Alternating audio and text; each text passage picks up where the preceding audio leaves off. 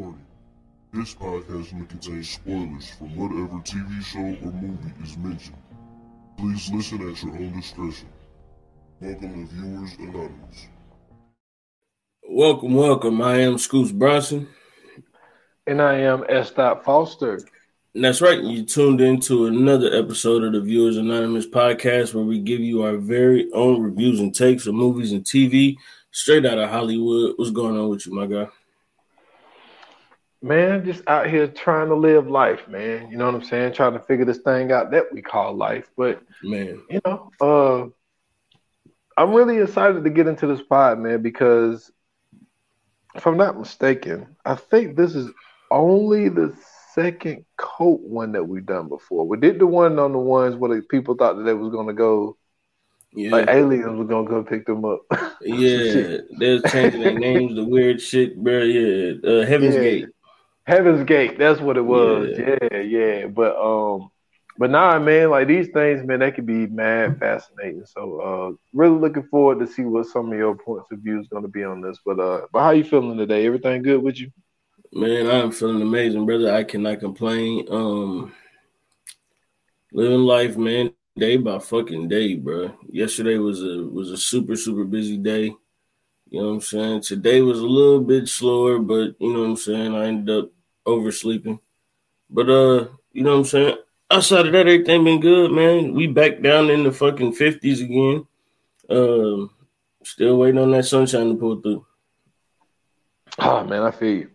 I feel you, boy. Good. Man, let me tell you, it dropped down here, man. Like the highest it's supposed to be this week is like, I mean, I know you would love to get this, but I'm just saying we coming off of every day of being 80, 85 last week. Yeah. Now, like the high is like 69 this week. Like we just got a 20-degree drop. I take 69. I told you we had that 180-degree day, bro. And there's like, all right, y'all ain't ready yet. Yeah, it's it completely switched up here, man. So, but you know, it is what it is.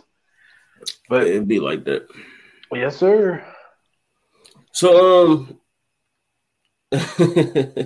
this was a very interesting, not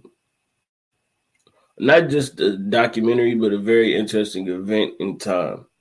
Only because it has a connection to another event, which seemed as if it had way more publicity than this did. Mm-hmm. And after watching this documentary, and then I also was listening to the companion pod it had for Netflix, and I also found another podcast. It was a BBC podcast that pretty much had their version of it because there were people from other countries and stuff in Waco as well.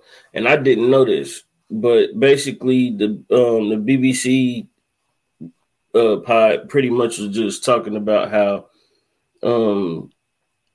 David, is it Kosher? Kanesh. Yeah, David Kanesh had basically, he was on a weird tour, and he ended up in all these different countries talking about, you know, his preachings and stuff like that and his beliefs. And the people that had, you know what I'm saying, went to go listen ended up coming to America and joining him at the compound in Waco. And so for those who don't know what we're talking about, today we're doing documentary Waco, American Apocalypse. It's on Netflix. It's a 3-part docuseries. Super interesting, man. I know you know a lot about this because, you know what I'm saying, you said you've done some research on them, and I'm sure you probably got like a 28 minutes or less on them because this is like right in your vein and, you know what I'm saying, the shit that you talk about for sure. So if you got like any bonus information or anything like that, you know what I'm saying, make sure you add that in for sure, bro. So I think that'd be super helpful, you know what I'm saying, when we talking about certain stuff in the doc and that type of stuff. So, watching this docuseries, bro, you know what I'm saying? Like, where was your head at? What was you thinking? How did you feel? Because I don't remember. This is my first time really hearing about Waco. Like, in depth, this is my first time hearing about Waco. Not my first time hearing about the incident, though. Well, for me, it goes back a little further because I can't remember which one I watched first, but I watched both. They did a TV series, a little mini TV series called Waco. Yeah. Back in 2018, and it was a documentary that came out the same year. And I watched both of them. Very interesting watch when it comes to both. Now, this version is more of the DEA and the FBI story on their side and their version of the story. And the TV series was, on the accounts of the people who made it out and things like that. Like they were just telling like stories about, because there also was video. There's a lot of video that that David Koresh had, had things recorded when it was in the compound and things like that. Because like he was a guy that wanted his word to be out. So there was a lot of, material that was recorded in there that they ended up sending out. So they was able to make their version of what happened. And then also the documentary, was telling the whole thing of the, the 51-day standoff, but also at the same time, it was more of the buildup of the things that was going on before they even got there. Like they was telling the story of how they was even able to get the guns that they got, the amount of guns that they got, the amount of ammo that they had, and all that type of shit like that. Like that shit tells all of that. You know what I'm saying? The shit that came out in 2018. And the other scenario that you brought up was, and this is something that they might have mentioned it then, but I forgot. But the fact that Timothy McVeigh showed up, you know what I'm saying? And he was out there selling bumper stickers and anti-government shit. And we seen what he did 2 years later when it comes to the Oklahoma City bombing and shit. Right. But sidetrack a little bit, but it still got to do with Waco. Something else that's very interesting about just that town of Waco is the fact of, Baylor University is there. And in 2003, 10 years after the shit, there was a murder on the basketball team. Like there was a documentary that came out. I forget what it was called. Yeah. But there was a basketball player that was murdered by his teammate. It was a Patrick Dennehy, I think his name was. He was the guy that got murdered. But the dude that shot him was Carlton Dixon, which he was a teammate. And so that to go down, you know what I'm saying? So that happens in 2019. No, excuse me. 1993, this whole shit happened that we're doing today. 10 years later, you know what I'm saying? A college teammate murders his teammate. And then 2012 to 2016, the whole rape scandal shit that goes on at Baylor under Art Browse. And it's like, what the fuck is going on in Waco, dude? It's like Waco gets the most headlines for the most wildest shit, yo. Like for a 51-day standoff with the government from a cult leader, 10 years later, a teammate gets murdered by his teammate, and then there's a rape scandal that goes on for 4 years, and they just kept sweeping the shit under the rug where these girls are telling these stories of how they got raped, getting raped by dudes on a football team. And they pretty much silencing the shit. Yeah, they just, you know what I mean? And that's why on the Dan Levitar show, like Stu guys do this thing called the Weekend Observations. You know what I'm saying? I love the Weekend Observations. And at the end, like he always have a little thing like let's just be like, he'll say some shit like what the hell is going like LeBron James scored 49 points last night. What the hell is going on? Speaking of hell, say hi to Art Browse. Like he do that every time. That's at the end of every time he does it. Anytime he say hell, he say hi to Art Browse because that shit was so fucking crazy. What was going on down there?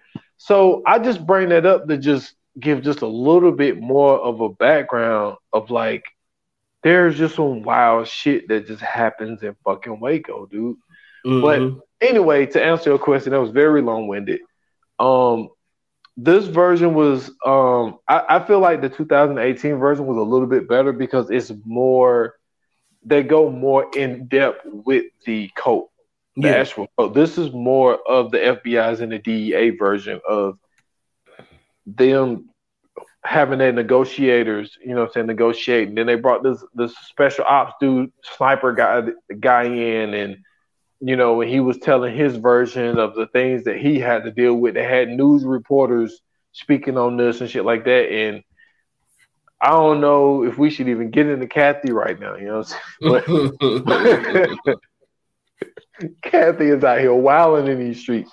But yeah, like this version was good. Like I'm not gonna shoot it down. I was more of a fan of the ones that came out in 18.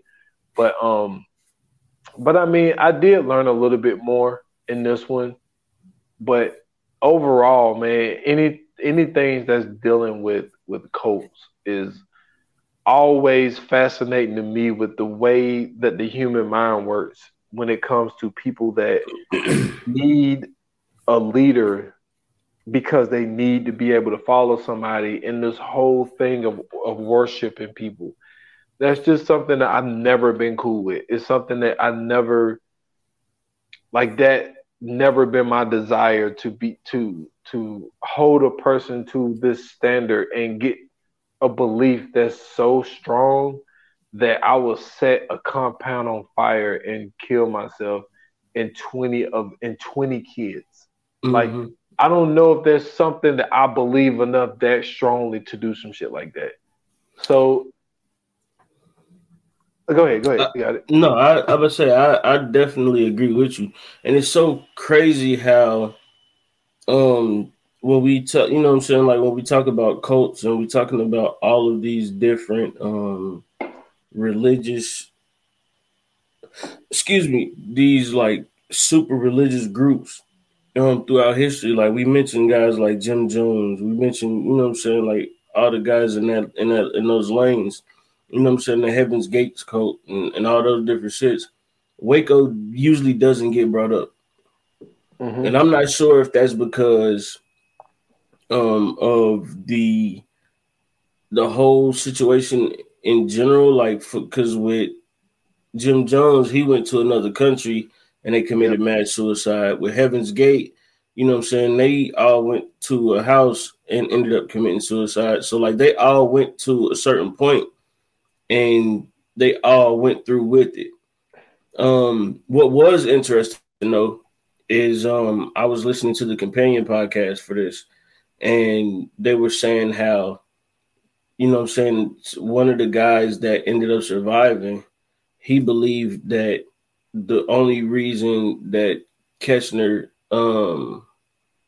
ended up dying was because one of the people there decided to go ahead and just kill him. And they felt like he was actually going to do what Jim Jones tried to do, which was get everybody to commit suicide and then just bounce and get away with everything and look like the hero at the end of the day. But we actually a little bit too far in. Let's go ahead and just give a brief synopsis, because for the people who don't know or the people who haven't seen this or even heard about this event at this point in time, because I know this is something that usually isn't talked about. The situation at Waco basically was it was a 51-day standoff, and it was 1993? Yeah. So in 1993, there was a standoff between the Branch Davidians, which was the religious group that David Keshner had pretty much led, and also the ATF. And they had pretty much found out that the Branch Davidians had been stockpiling a bunch of ammunition, a bunch of weapons and everything else. And in the midst of all of this, there was someone who had seen, I I guess one of their stock trucks or whatever had dropped some grenades or like a pack of grenades or whatever, or, you know what I'm saying, something to that effect. And they had called it in. The ATF was supposed to go raid the compound because they had a big, huge compound where everybody was living in. And in the midst of raiding that compound, they were trying to find a way to get in without being seen and heard. Of course, you know how government agencies work. And what ended up happening was they sent two journalists there. And one of the journalists had gotten confused so much so where he asked a mailman, how do you get in to the compound? Where is the entry to the compound? And not knowing that the mailman is actually a citizen and a Branch Davidian himself. And so he goes to tell David Kessler, and he basically lets them know, hey, we got to get ready because they're coming to raid the compound. And in the midst of that, they decide to raid it anyway, even though, you know what I'm saying, they kind of got a hint that, because I believe they had an inside man, and they had a hint that basically that they knew they were about to go through with the raid. They went through with the raid anyway. From the way it looks like the ATF was the aggressor in this situation. And they basically got met with what they pretty much deemed to be, you know what I'm saying, a group of incompetent people. But what they ended up finding out was these people were a lot more ready than they thought they were. And pretty much it ended with, just like as I said, the compound ended up catching fire. I believe they said it was 70 plus people who ended up dying, 73? 82 people ended up dying in total in the compound. 82 in the compound and 4 8.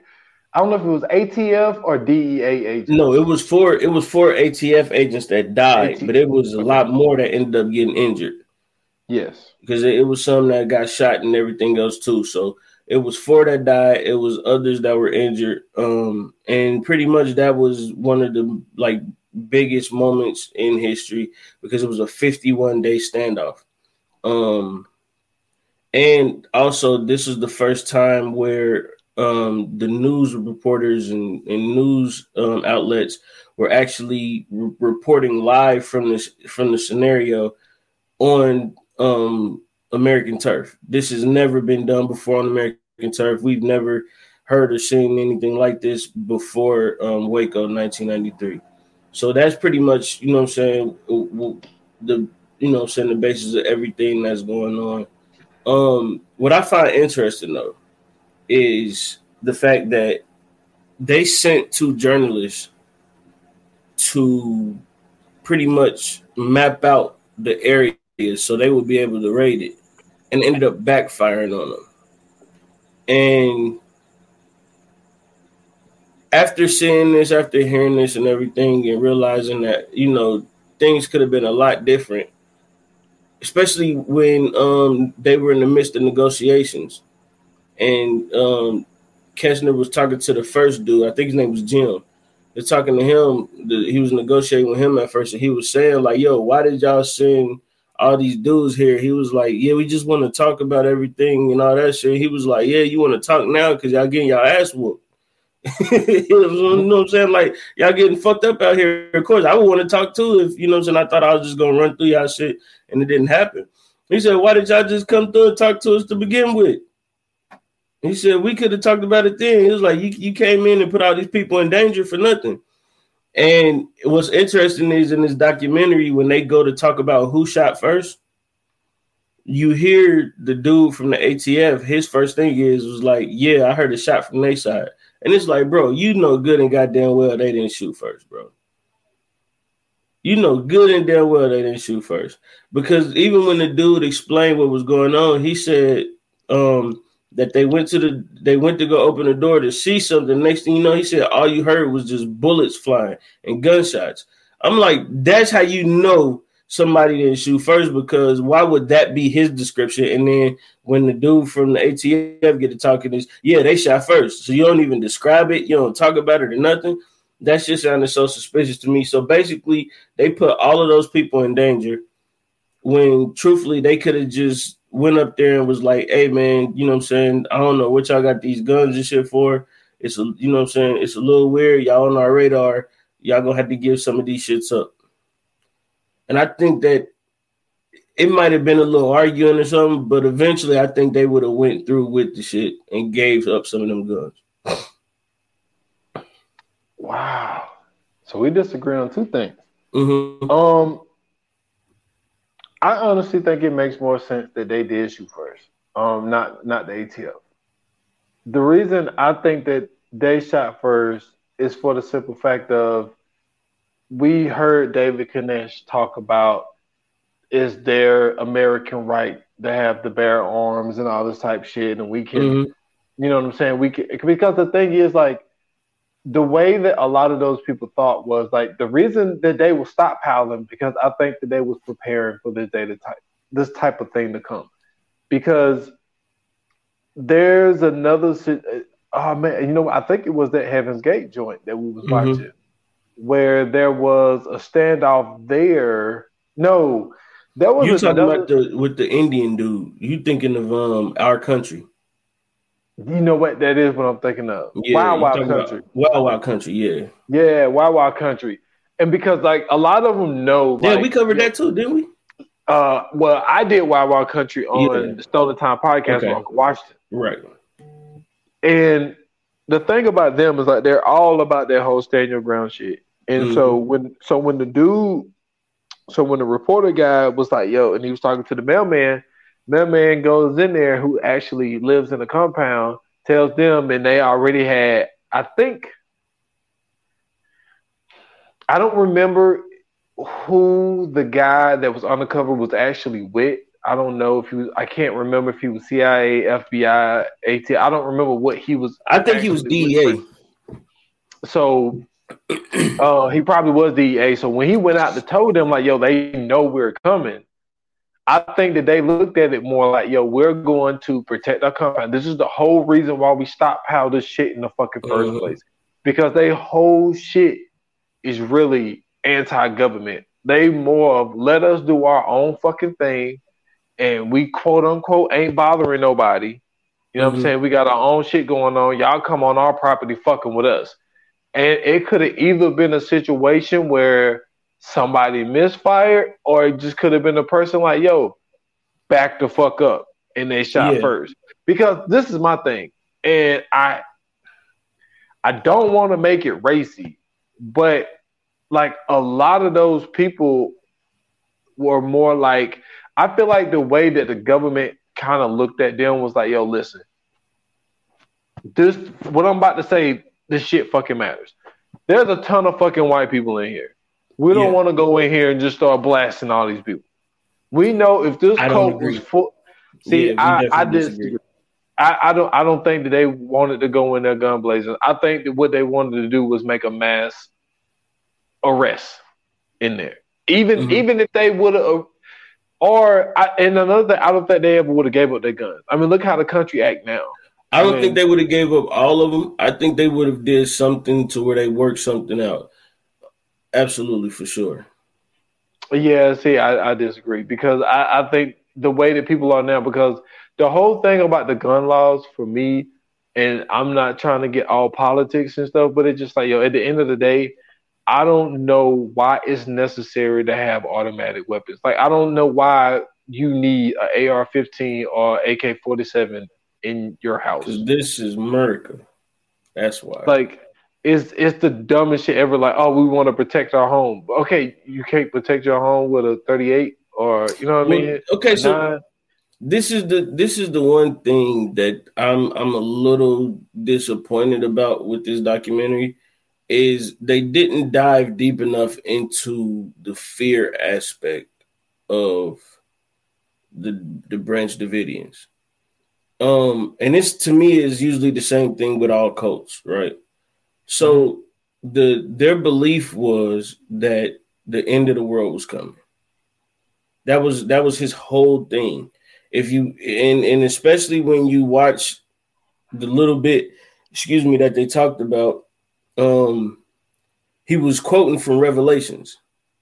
Mm-hmm. And if you know anything about the Bible and Revelations, it talks a lot about the end of the world. It talks about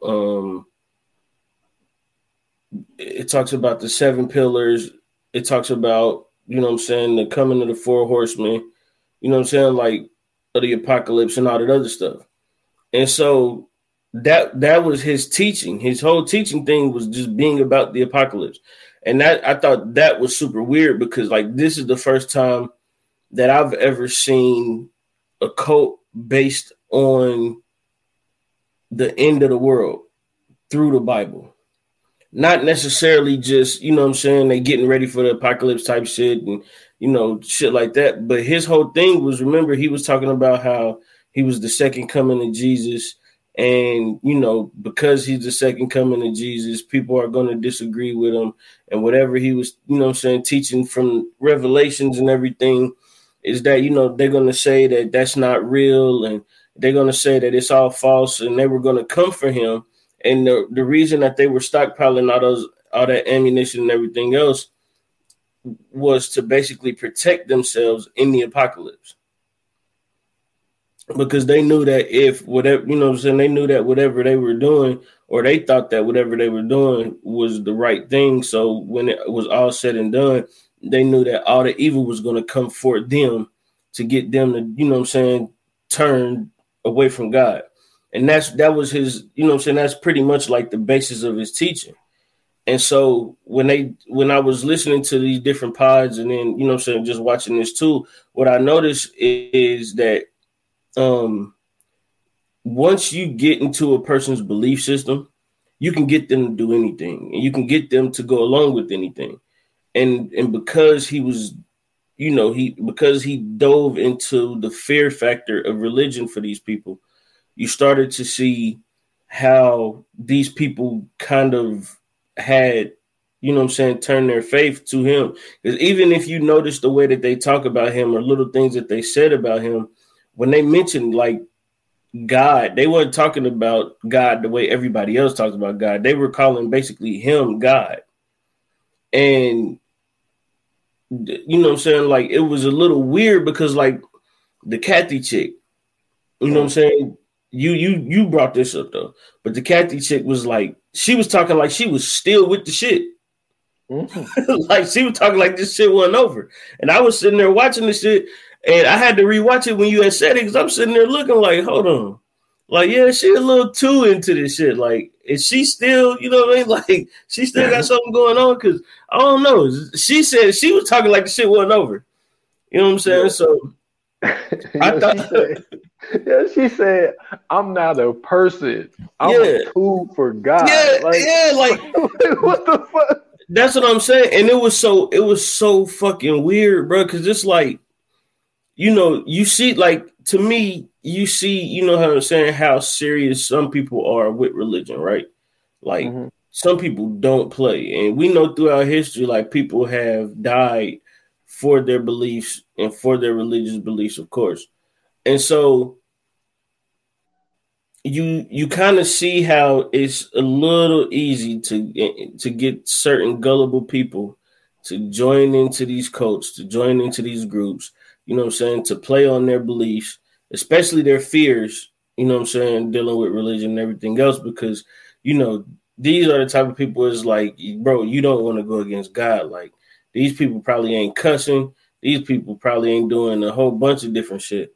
And second part, the thing that I didn't like that they didn't get into was the fact of his pedophilia.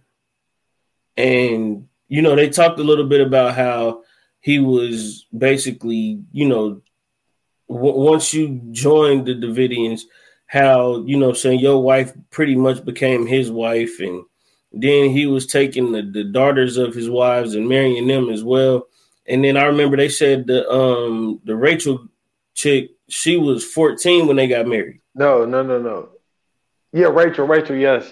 I'm thinking of Heather. Yes. Yeah. Right. So Rachel was 14 when they got married. So it's like you know what I'm saying? Like it's to me, a lot of times these cults are just like weird ass ways of these older dudes or just these weird dudes being able to do, you know what I'm saying, all this illegal shit with younger girls and, you know what I'm saying, and women that they couldn't do, you know what I'm saying, in real life without this type of, you know what I'm saying, propaganda floating around.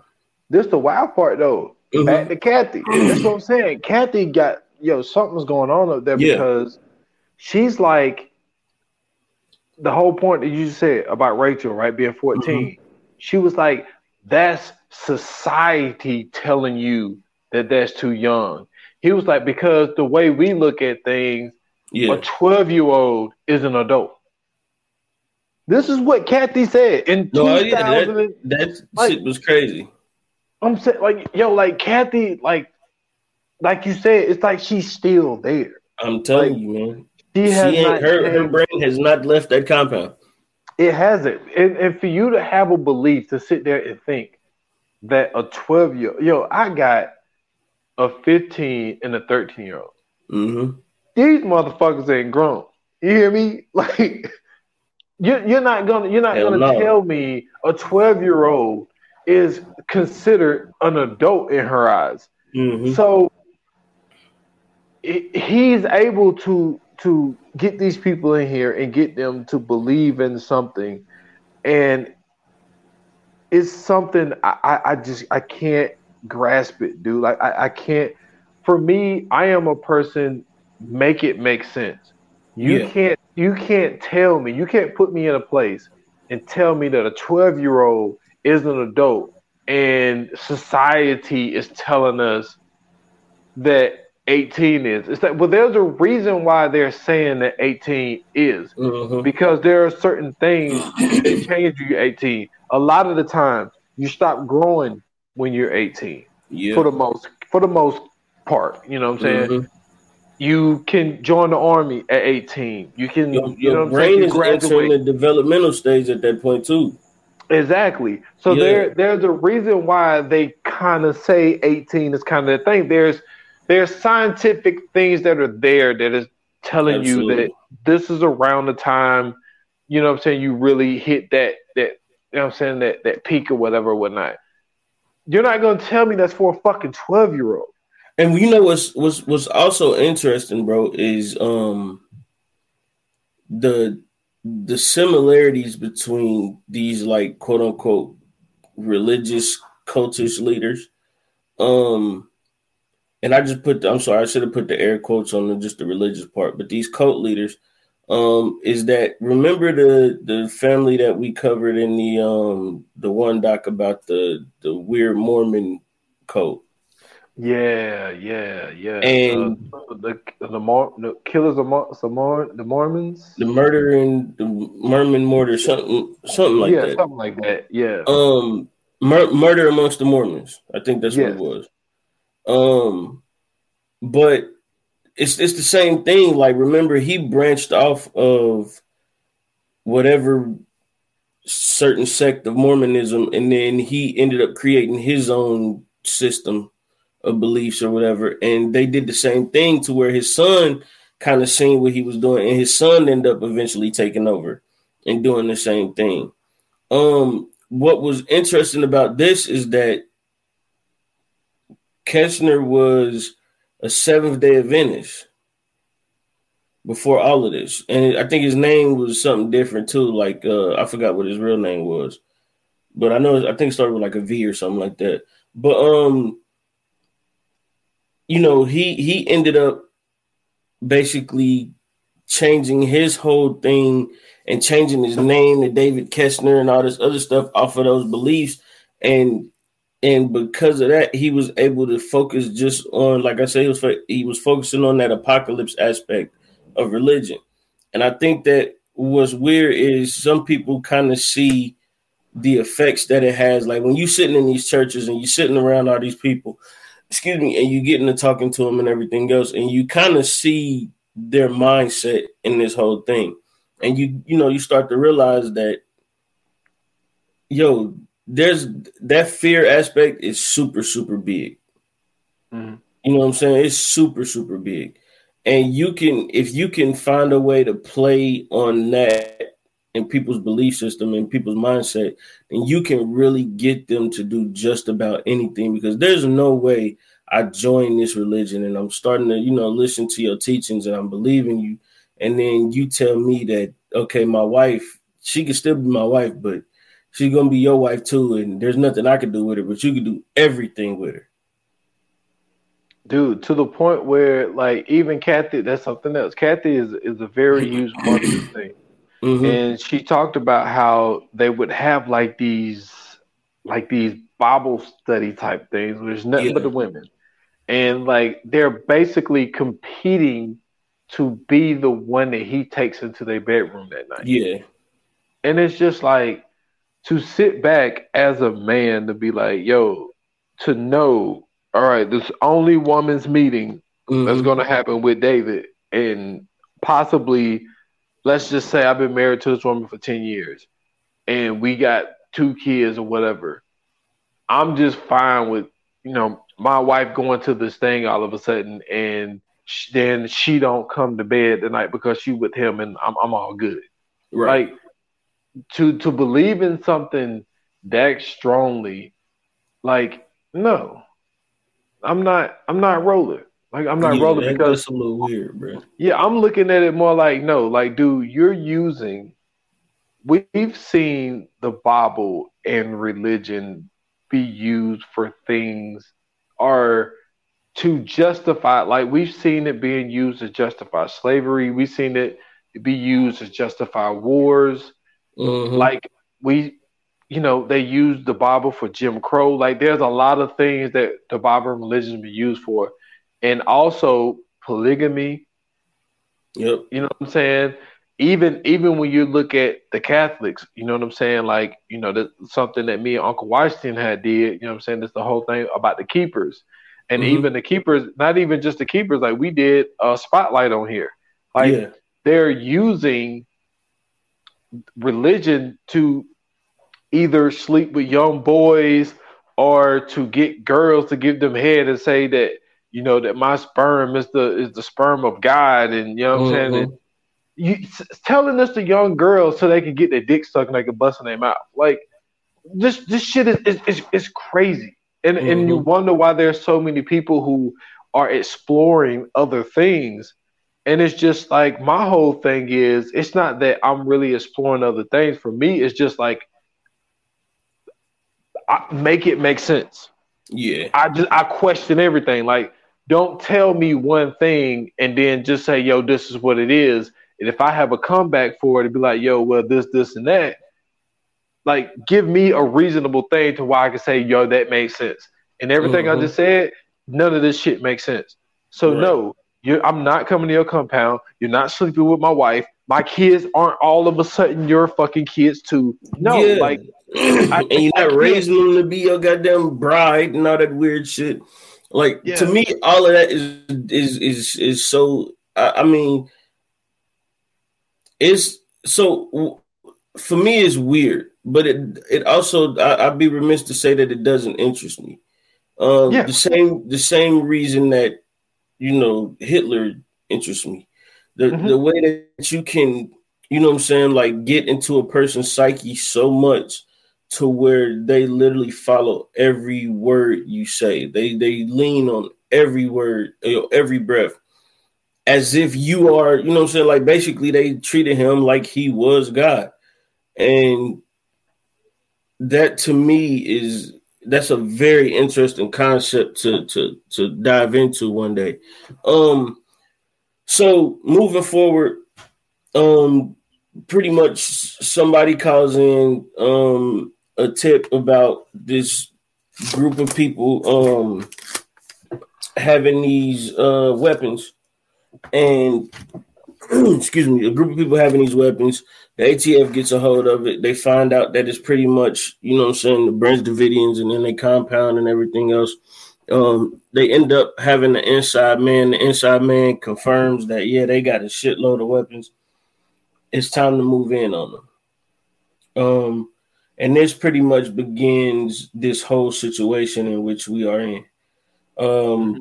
because they couldn't actually go in and because they don't know the layout of everything, what they ended up doing was sending out 2 journalists. And this is the interesting part about this. The journalist gets lost. Him and his dude get lost. He asks the mailman. The mailman pretty much finds out what's going on. This is the thing. They said it was a lady who went on one of the news channels and said pretty much that we found out how they kind of knew what ended up happening. I believe it was the David Mulaney dude who ended up getting out of backlash. Or was it somebody else? Well, you talking about with the FBI or the no? It's talking about the reporter dude. It was a reporter who told them, who pretty much blabbermouthed what was going on because he was asking the mailman, how do you get in here? Because there's going to be a raid later, and because he said that. Yeah. That, you know what I'm saying, that kind of gave them the information and it tipped them off. And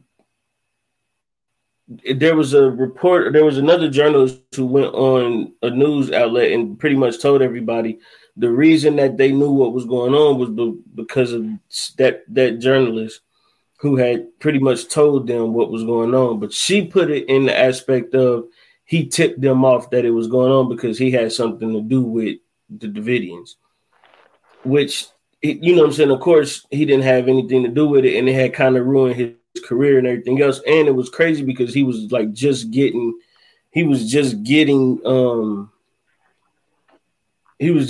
career started.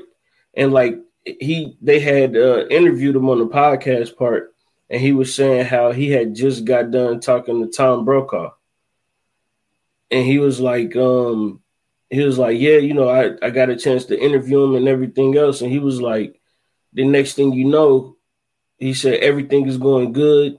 And she goes on, she talks about what she talks about. And now I'm literally put in a whole nother, he said he got put in a whole nother news group in Dallas just to lay low so people wouldn't have to ask questions and everything else.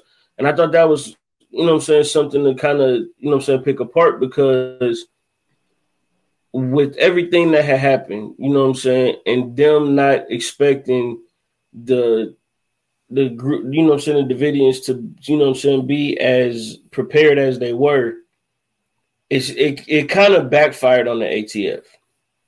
And it kind of backfired heavy. Because, yeah, they lost 4 people. They got more injured, but also they got put into a 51-day standoff when I don't think that they knew exactly, you know what I'm saying, like what was in store. And it's weird because it's like you see these situations where like the government will do something and then it ends up getting smacked in the mouth. And now it's just like, okay, let's regroup, but we about to make their life a living fucking hell. And then next thing you know, a fucking building is caught on fire. Yeah, and the one thing that they did do towards the end of this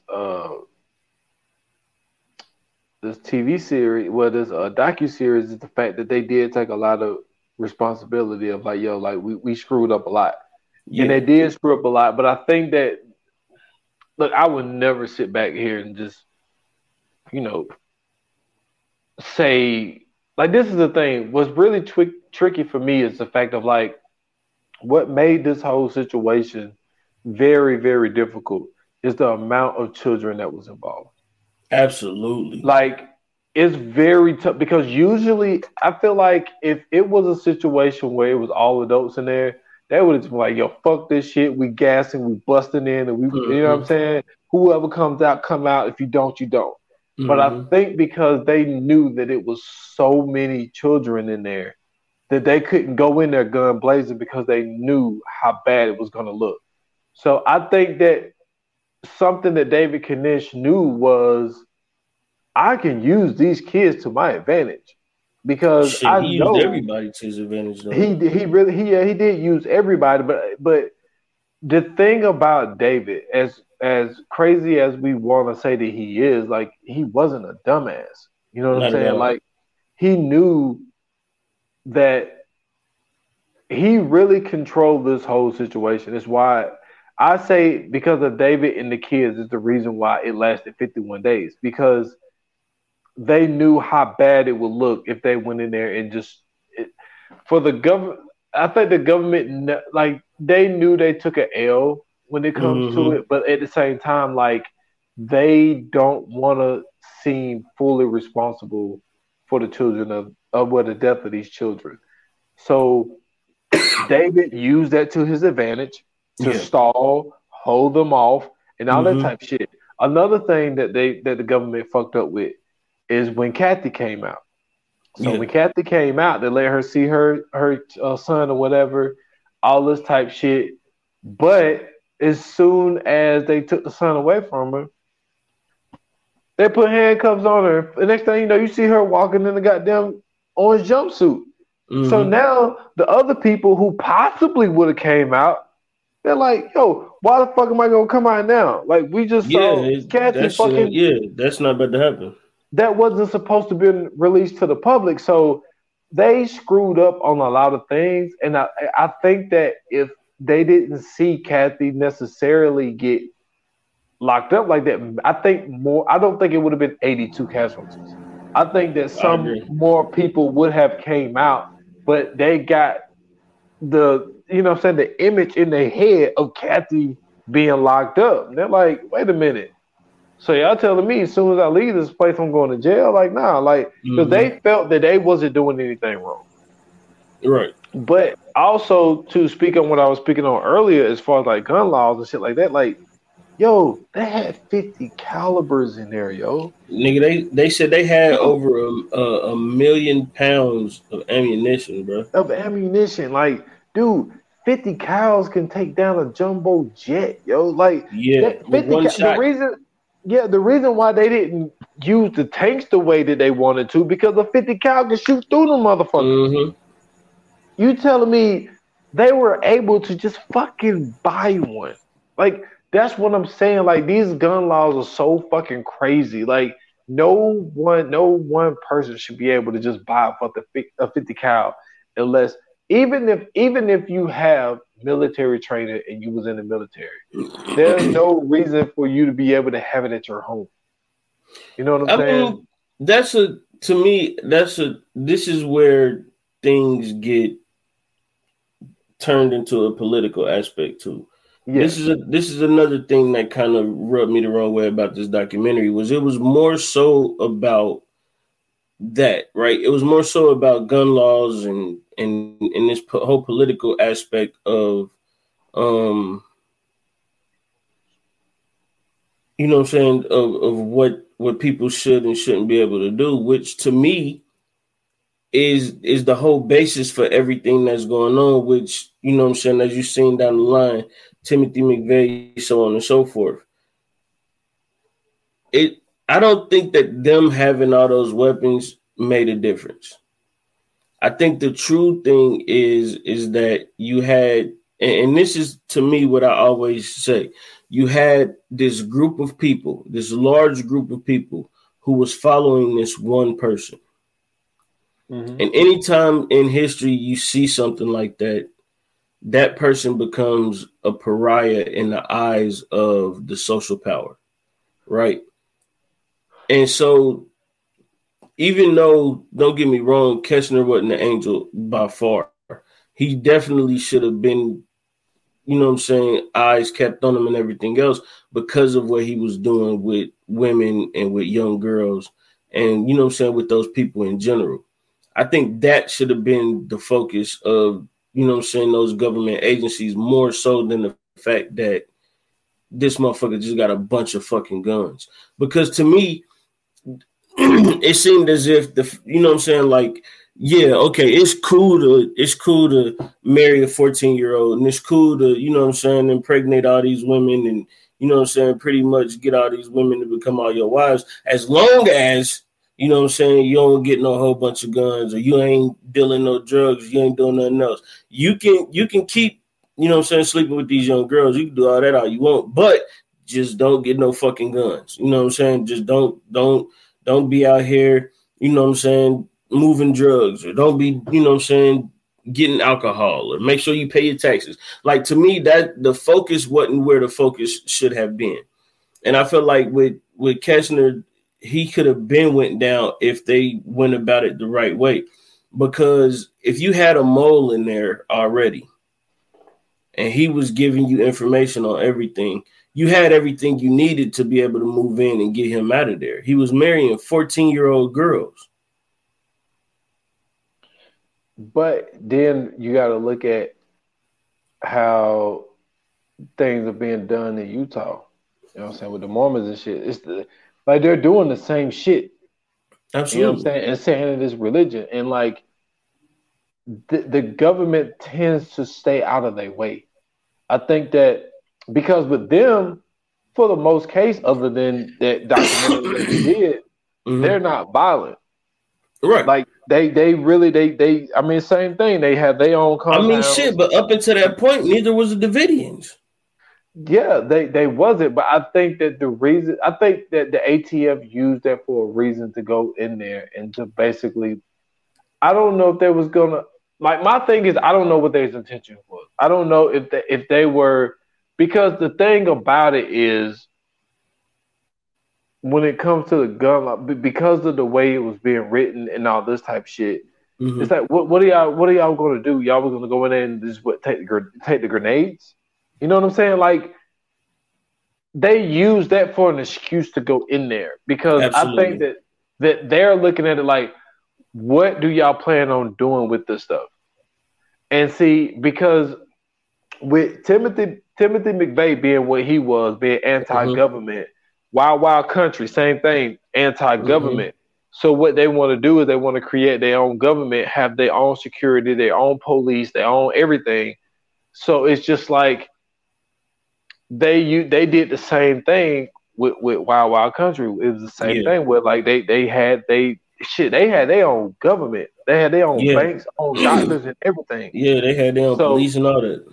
All that shit. So I think the government is looking at it like, nah, like, we got to come in here and we got to fuck this shit up. And see, that's where everything gets fucked up, and that's where everything gets cloudy, because the government interferes in certain aspects, to me personally, where I feel like they should keep their fucking nose out of people's business. Now, with the Wild Country thing, that's a little different. Them motherfuckers deserve to be surveyed and reconned and all that shit, because they was just going in and taking shit from people. Like, they was just moving in the shit. Same thing with the Mormons when they went down to that city and they basically ran all them people out. So that, like, to gentrify a gentrified area is crazy. That shit blew my fucking mind. But so, like, for shit like that, I get it. The thing that I don't get about the Davidians is the fact that they never harmed anybody. It wasn't like they was doing a whole bunch of wild shit. They had a compound where they was doing their shit. But the government's focus was never on what they should have been focusing on. It was more so just on the fact that these motherfuckers just had all of these weapons. And just like you said, their whole thing is, what do they plan on doing with all these weapons? Why do they have all these weapons? Bro, they not doing nothing, though. But what we don't know is what, like I said, I haven't seen the one in 2018 since then. So it's been years. It's a little cloudy. Yeah. I don't know if the inside guy ended up telling them intel of, like, they was planning something. I don't remember that part. But my whole thing is, like, I think what the government was looking at was, now I'm not caping for them. Right. I'm just saying, like, I don't know if it was a situation where there was some intel that they was getting that they planned it. Like, the plan was to do something. You know what I'm saying? With all of this weapon, like, what do you need this much weaponry for? Like something because, like I said, Timothy did the same thing. Like, he planned this shit. He planted a bomb, put that shit. And then the crazy part was, this is what I didn't realize until I watched this part. I might have heard it before and forgot. But that government building that he blew up Yeah, and the director, the FBI director. He was in that building. Yeah, the same guy that handled, you know what I'm saying, some of that shit in Waco worked in Oklahoma City. Well, see, this is the thing, though. If Waco never happens, Timothy McVeigh never does this. Or at least we could let's just use that because that motherfucker was crazy in themselves. But I think because of the fact that you seen this, and this is the thing, right? And I think this is what I kind of harped on too, and I kind of understood where they were going with this whole thing. Is you see that government kind of imposes itself in situations where it shouldn't, especially when it comes to civilians, and they impose themselves for no reason. And it's like, yeah, okay, you got this guy who has this cult or whatever, and this cult is based on like the fear of the end of the world, the end of the, you know what I'm saying, the end of everything, the apocalypse, so on and so forth. But then you have this government agency who's doing the same thing where it's about fear. Their whole thing is, why do they have all these weapons? What are they planning? What are they trying to do? You know what I'm saying? They looking at possibilities that's not even being pertained to. Like, these people don't give two fucks about nothing else. They doing that shit to quote, well, they're saying they're doing it to protect themselves during the apocalypse. And whatever that means for them. You know what I'm saying? I could see if their whole thing was, when we get all these guns, we're going to get together and we're going to go out here and we're going to teach these people the strength of God. And we're going to bring down the hand of God on these people. I could see if they was out here talking that way, but this motherfucker was just hoarding hoes. He was hoarding hoes. But let me play devil's advocate real quick. Go ahead. So Charles Manson. Yeah. He had a smaller cult following. And the thing about Charles Manson was, like, it was something crazy. Like, he was the first person to get like some of the charges that he got when he never physically murdered anybody. He convinced people to do it for him, right? So my thing is, could it have been a situation where they looked at him like a Charles Manson, and they was like, the difference between him, because, like, if I'm not mistaken, Charles Manson sent them people in there with knives, and it was just a random fucking house. Yeah, you know what I'm saying? And they just went in there and you know, like, basically said, you know, God told me to kill y'all or whatever. I forget what the wording was, but so it's a long-winded question, but, like, what if this could have been like a Charles Manson situation, but these motherfuckers ain't rolling up on people with knives. They got 50 cows and all types of shit like that. What are your thoughts on that? Like, putting the Charles Manson theory out there. I think if they used the Charles Manson theory, right, that's an excuse. Because government agencies, you know what I'm saying, like that, they tend to look at tendencies. They tend to analyze everything. And by 1993, they had enough development within those organizations to be able to see a certain group and know whether or not they're going to be a threat or not, right? Mm-hmm. This group wasn't a threat. The only threat that it was the fact that this motherfucker just had control of a bunch of people. We've seen this throughout history. You know, Jesus was, you know, he had a following too. And what did they do? They killed him. Martin Luther King had a following. What did they do? Kill him. You know what I'm saying? JFK, you know, he had the minds of people. What did they do? They killed him.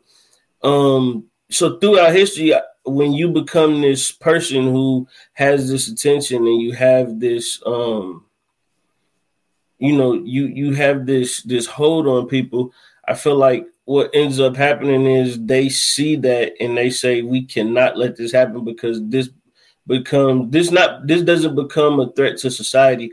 This becomes a threat to power. And I feel like that's what this was.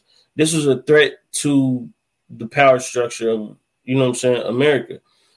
Because, I mean, same thing with Jim Jones and all the rest of them. When you're able to move the masses, that takes away from the power of these government entities, right? You're seeing this with Donald Trump. Donald Trump has a cult following.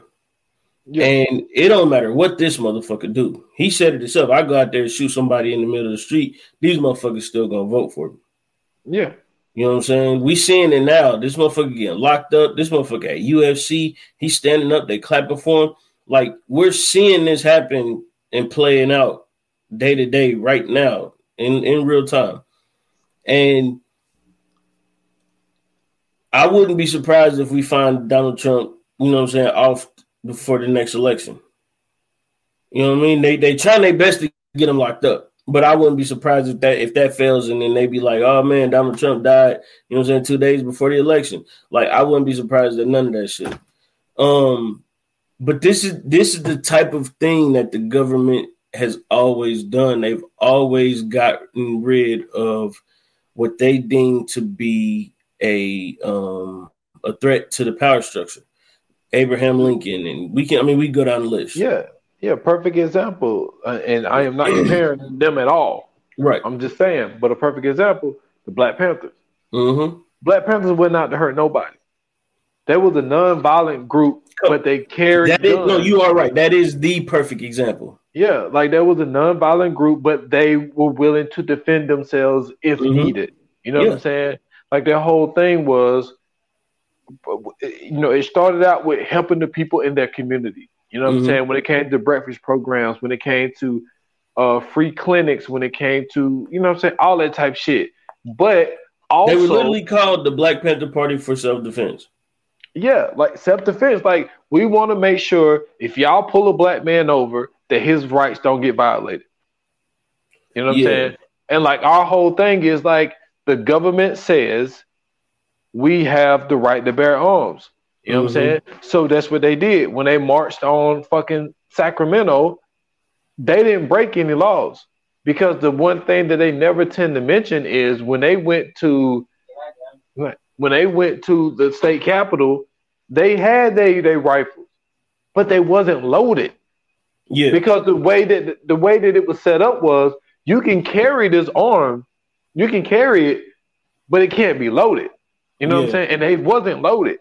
But they give off this impression that they was out there doing something illegal and they want to kill cops and stuff like that. Like all the situation where there were shootouts, the cops was the ones who always started the shit. So yeah, now I'm not comparing them, but I'm just saying that this is a situation where the government intervenes where, you know what I'm saying, they didn't want to see a rise of a black messiah, but in this case, they didn't want to see a rise of really of that type of messiah, because the thing about David Koresh is like, I don't know if we ever gonna find out what his real intentions were. Yeah, because I don't think the people that came out is willing to tell us. I think that we could get a snippet, you know what I'm saying, from the things that Kathy was saying, and some of the things that I think my dude name was David Thibodeau. Yeah, David Thibodeau. Yeah, like he was giving some of the things that was happening there, but I don't think they're really telling us the real accounts of some of the messaging that David was putting out there. So I think that that's something that we're never gonna know. What his intentions were, because like you said, they use the excuse of, yo, if there's going to be an apocalypse, we're going to be ready. But like, who the fuck are y'all fighting? To have that type of ammunition, like, who is the enemy? There's a reason why you got it. Like, for the Black Panthers, the way they looked at it, like, the way that they was being treated by the police, that's who the quote-unquote enemy was. You know what I'm saying? They had the guns to protect themselves from the police. Who are y'all protecting yourself from? But what the way because, you know what I'm saying, the cult thing is something that I really dive into. The apocalypse thing is something that I dive into a lot too. And when you bring those two together, you kind of notice that the people that they're talking about is usually the people who don't share that belief system.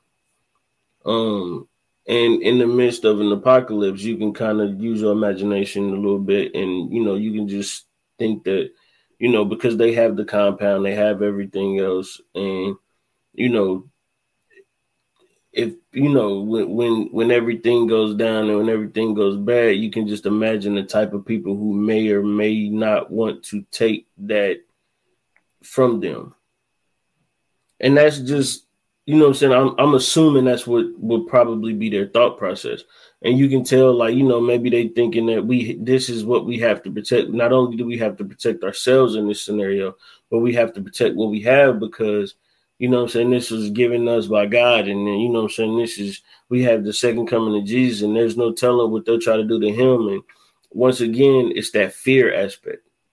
You know what I'm saying? This whole thing we got to remember, these whole things are based on fear. You know what I'm saying? Especially this is all fear. And so, you know, that's their whole thing, is that the whole teaching is based off of the seven pillars or the seven principles, you know what I'm saying, of sin. And then, you know what I'm saying, you're talking about the four horsemen coming and all of this other shit. And so they probably thinking that this is what's going to help them when that time comes. So I kind of get the weirdo shit that they was on, but at the same time, you know what I'm saying, I also understand why the government was so focused on getting rid of them as well, because, you know what I'm saying, they don't want any they don't want anything to go against what they're doing. They don't want anything to ruin the possibility of having the power that they have, especially around the time in 93. What's interesting, though, is the fact that, you know what I'm saying, we talked about it earlier, is this is the first time we've seen media cover a situation as big as this, as if it's like, you know what I'm saying, how they would do in the war. They would send journalists over there and everything to cover the war. This was something that the media was covering on home turf. And this is the first time that this has happened on home turf in history. So much so to where you kind of got to look at it like this made it more of a shit show than it was. You know what I'm saying? While guns was, you know what I'm saying, being fired, while they were basically shooting back and forth with each other, you have the media recording all of this and getting all of this. And they talked to, when they talked to one, I think it was David Maloney or whatever. I forgot how you pronounce his last name or say his last name, but he was talking about how they had all the footage of everything that was going on. And remember, when they was leaving, the ATF officers was stopping them and asking them a whole bunch of fucking questions. And remember, he said, like, I had to take the VHS tape out and put it in his jacket just so they wouldn't confiscate it, because they knew that they fucked up. They knew that whatever. And this is another reason why I said I believe that they shot first, is because of the way that they were acting in this whole situation. They were damn near like close to interrogating these two about the footage that they had, because the way that they went in and the way that they did everything, they pretty much created this whole situation. And that's why I said what I said earlier, because you cannot go into a situation like that without knowing what and remember, even Keshner said it on the phone. He said, yo, y'all just came in here guns blazing. Y'all don't know what we was doing. Y'all don't know what we got. Y'all don't know who else is in here. Like, y'all don't got no information. And you went in there blind and you put these people's life on the line for no fucking reason when you didn't have to. Now 4 people are dead for nothing. And so are 82 other people dead for nothing. And all of these people lost their lives because of pretty much a dick swinging contest. I get what you're saying, and the whole thing of them interrogating old dude, to me, in my opinion, is more of like, yeah, like, we fucked up, but we don't want nobody to see our fuck up. Absolutely. Like, that's the one thing about the government is like, because they love to look like they are in control of everything. That's one of the reasons why when it comes to the Vietnam War, like a lot of people look down upon them because we didn't quote unquote win that war. Absolutely. But at the same time, it was an unwinnable war from the fucking first place. It's a civil war. At some point, you got to leave. You didn't do the proper fucking reconnaissance. You can't go. You can't go into a place. First and foremost, how do you go into a place or try to raid a place? You don't even know where the fucking entrance is. You don't know where the exits are. You don't know if they got tunnels. You don't know anything. Y'all are completely blind. Remember when they was talking about it, they were saying like once they start shooting, it was motherfuckers up in guard posts shooting at them. You didn't see the fucking guard posts. You didn't realize that these could be guard posts. Like, what the fuck was y'all thinking to go into this situation with no fucking intel whatsoever? That's fucking, to me, that's the wildest shit that I've ever heard, especially coming from the government, because it's like, goddamn, like, y'all just thought y'all was going to infiltrate them and nothing was going to happen? Y'all thought y'all was just going to get the best of them on the sneak move? You didn't think that maybe, just maybe, these motherfuckers was crazy enough to, because of all the shit that they had, maybe they had minds out in that motherfucker. Y'all ain't think about none of that shit? Exactly. Like, that was a total shit show. Yeah, because like they rolled them tanks out there, and what if them tanks would start just fucking blowing up and shit? Exactly. Y'all had no idea what the hell was going on, what they was capable of. If y'all knew they had the type of guns that they had, to have 50 cals, to have grenades, how do y'all know they didn't? Like you brought up a great point. How you know they didn't have mines out there? Exactly. So, but you know, for just a couple of facts before we get out of here, like during that first, when they tried to go in for the raid and the gunshots started going off, David got hit twice. He got hit in the hand and he got hit in like the stomach area. And so, you know, he started getting infected and shit. Like, he knew that he was going to die. Yeah. His whole thing was, I'm not dying alone. You know what I'm saying? Yeah, and he was getting his message out there too. Exactly. Like, he kept telling them, like, yo, put my broadcast out there. Like, I want y'all to play this over the radio station because I want people to hear my word. And he's like, I'm not going to give y'all any, you know, because he was using kids as leverage. Like, I would give y'all, you know, some kids if y'all play my message over the radio. You know what I'm saying? So then he ended up doing the whole thing of like, I think that when they were just like, fuck it, and we're going to, you know, shoot this gas in here, and we're gonna do this whole thing. I think David saw, because it did the battle ram join in there where they knocked down like the door and like half of the wall or whatever. So I think that he was like, yo, like, it's over. And the way that place burned, because they said that there was fires in 4 different spots and they could smell gasoline. Yeah. So they did it to themselves. They didn't. That's hard to believe, bro, but go ahead. I think they did. I understand they did. I'm gonna tell you why. Because I think that David convinced them we're, you know, in his eyes, like we're dying for the Lord, or we're doing Lord, you know what I'm saying, God's work or whatever. Yeah. And I mean, and there was no evidence to say that they didn't do it either. Like, nobody denied that happened as well. And see, and that's why I say, like, in the ones that came out in 2018, like there were things being showed of like gasoline being poured on the ground. Yeah. Well, throughout the, you know, the place or whatever, whatnot. And the way that it burnt and how the fire started in 4 different places at the same time, and the way that it burnt like it was gasoline. Right. Like, it burnt too fast and too thick, and then the explosion, because of, you know, the place where all the guns was being stored, and that's why the big ass explosion happened or whatever, whatnot. But I think that this was a situation where he was just like, yo, like, we have a calling, and our calling is we're gonna all sit here and we're gonna all die together. I think David was like, yo, he knew.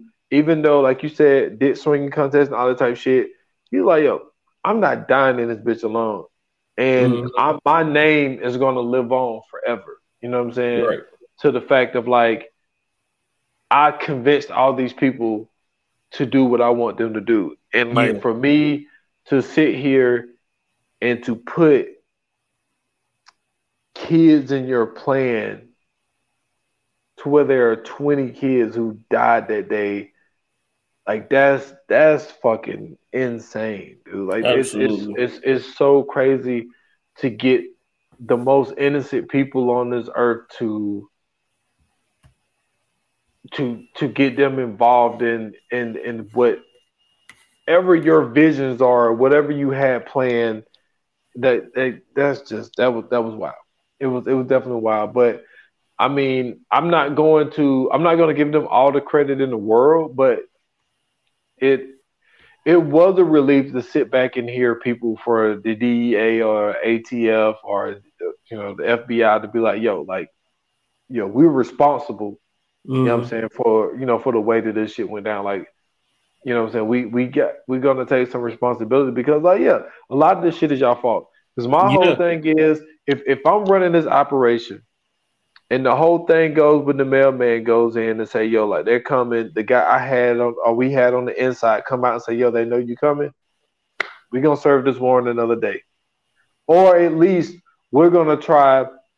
I know you don't usually call people and tell them that you got a warrant to come in, but to want to go in, because like the way that most of the times warrants are being sold, are being served, is there's a knock at the door. Yo, we got a search warrant and we're coming in. Yeah. Like, for them to try to do it the way that they did it, it was a shit show. This shit. That's why the TV series was so fucking good, because it was just like a written TV show. Like what makes a TV show great? There's a plan that's laid out, like, or either a bank robbery or Inception, right? Great example. You love Inception. They had a plan on how they wanted this shit to go. What happened as soon as they got there? A goddamn train came through the fucking middle of the street. Like, it's chaos. This whole plan was chaos from the beginning. Literally. You see a mailman and you tell him that y'all are serving a fucking warrant, and he goes in and tells them that it started out as a shit show from the very fucking beginning. And that's what, I don't want to call it entertaining, but like that's what makes it interesting, though, the fact of like that they still went in, and like you said, like this is one of they biggest.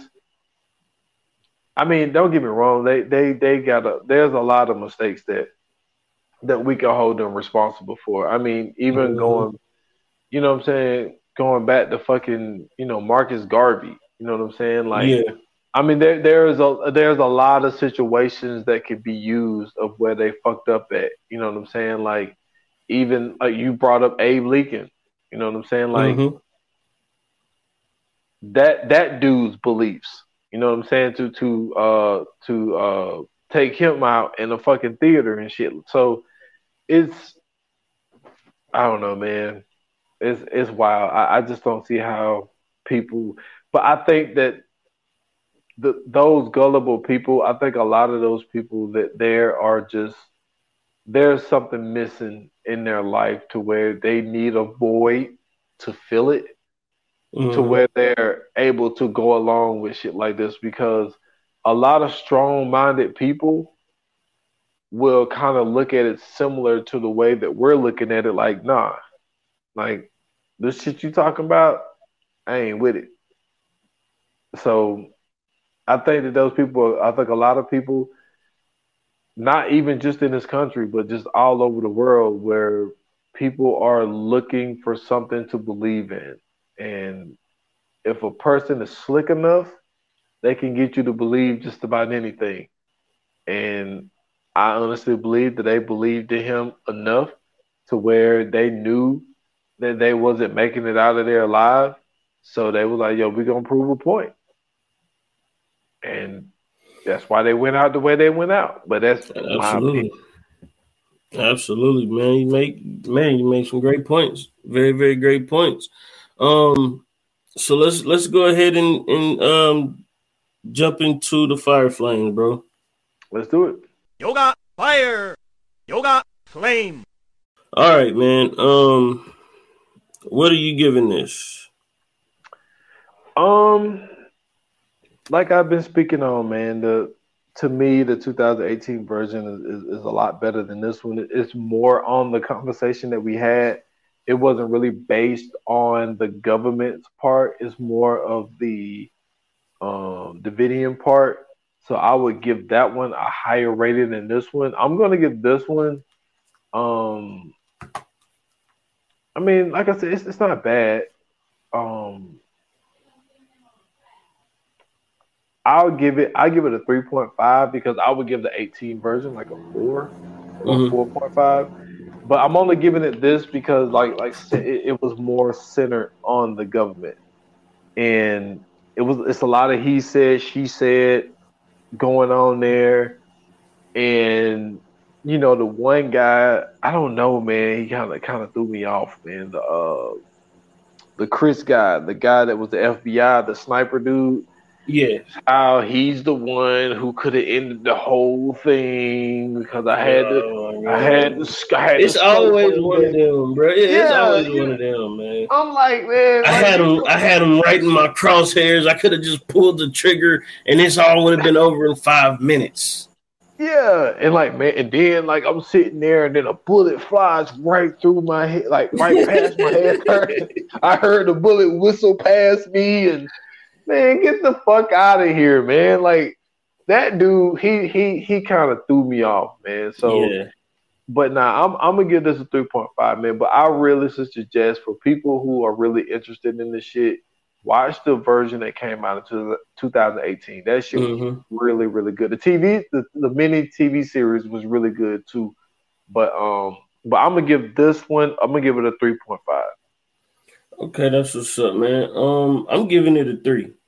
And the reason I'm giving it a 3 is because of certain aspects that they, like I said, they didn't get into. They didn't get into, or they didn't deep dive into the pedophilia aspect of it, which to me, I thought was the most important thing. Because when you in a situation like that and they, you know, you talk about cults and everything else, this always seems to be the focal point of all the cult leaders is sleeping with hella women. And then not only sleeping with hella women, but also sleeping with these young girls. And it's something behind that. And that's something that we have to pinpoint when we talking about these groups. And also just the fact of how they didn't talk so much so about how important the media played a part in all of this. They focused on it a little bit, but it wasn't as much as they should have, because I think that's what really made this situation as bad as it did. You know what I'm saying? With the media playing the part that they played. And then not only that, you know what I'm saying, the shit show it ended up becoming. And then, you know, to me, I think this was more so of a point to move across politically. That's, to me, that's where like the focus was about this whole thing. And it wasn't necessarily the information about the incident itself. It was more so trying to push some weird political agenda. And I gathered that not just from this documentary, but from the podcast companion as well, because they talked a lot about, you know what I'm saying, the Oklahoma City bomb, and they even was talking about January 6th and shit like that. So, you know, they really did a weird political twist on this. So yeah, I'm giving it a 3, man. I would have liked to see more so about the information about, you know what I'm saying, the weird shit Keshner was doing. And you know what I'm saying, and how the media kind of flubbed this one for the for the government agencies. And now we're getting into the coming soon. Coming soon to own on video and DVD. All right, man. So what do we have next? Man, this is just by coincidence, people. Like we did, like we set up our list. What 2 weeks ago? Yeah. It's just by coincidence that this person last week just got a Hollywood star. Mm-hmm. That we got an appreciation episode on, you know what I'm saying, one of the great comedians turned actor, action star. If you want to throw that in there, man, we got Martin Lawrence coming up. Yes, sir. And like I say, it's just by coincidence. We didn't plan this. We did not know he was about to get a Hollywood star, so congratulations on that. Yeah. But yeah, man, we got the great Martin Lawrence. I know you're probably gonna zero in more on the whole comedy part, stand up part, because you are very, very huge into that field. Yeah. But so yeah, it's gonna be fun getting into, you know what I'm saying, a guy like Martin Lawrence. Right, for sure, man. That's gonna be that's gonna be a whirlwind, bro. Because he's done so much, bro, in such a long time, man. Like he's really been on top for a long, long time. So yeah, I can't wait to dive into that one. But before we leave out of here, we do have to say rest in peace to Harry Belafonte, who passed earlier today. Icon, you know what I'm saying, civil rights, from civil rights to music to movies. Well, I mean, at this point, what haven't this man done? Philanthropist, a ambassador, you know what I'm saying? Just everything. He is one of the people who helped fund the civil rights movement in the midst of what was probably the hardest time in America. He definitely was the person who stood, well, one of the people who had the back of the people, and he went out and made sure that, you know, he did what he could, even from marching to, you know what I'm saying, protests to making statements on TV and in music and everything else, movies as well. He is also a front runner for so many things that we see in movies and television as well. Yeah, rest in peace, Harry Belafonte.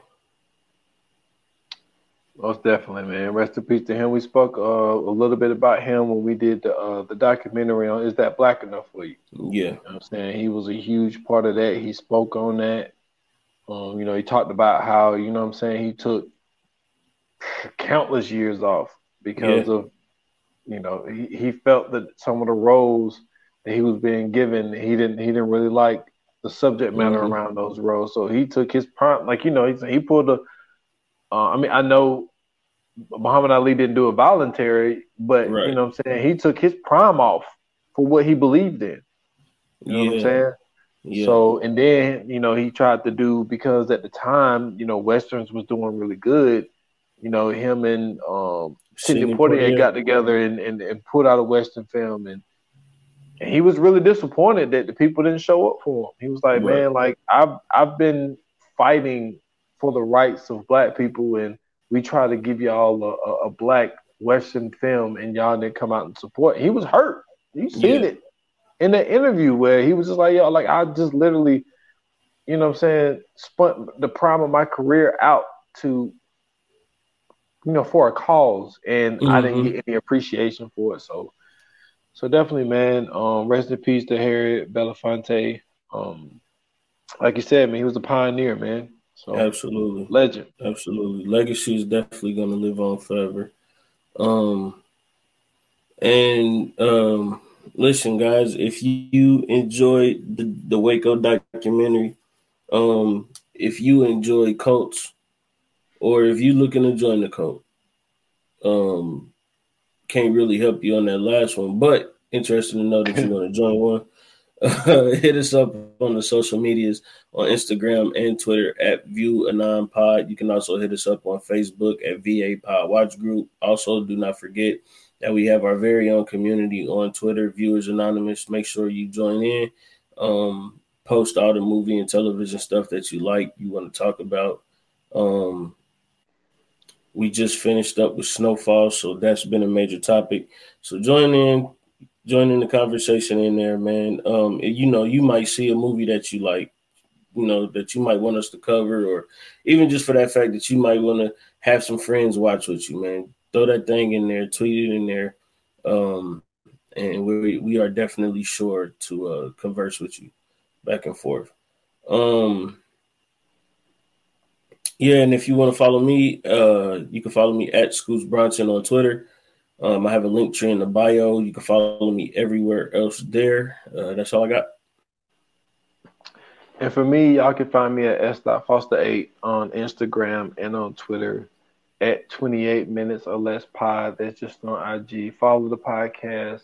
28 minutes or less. It's on all major platforms. Just dropped episode, was it 122, where I did impactful and classic albums, man. I was continuing my 50-year anniversary of hip hop. You know what I'm saying? You came on the first 2 episodes with me, so I just dropped one solo where, you know what I'm saying, where I put out my favorite artists and who I felt had classic albums, or how many classic albums that they had, albums that impacted me when I was young, that maybe wasn't a classic album, but you know what I'm saying, there was some joints on there that impacted me.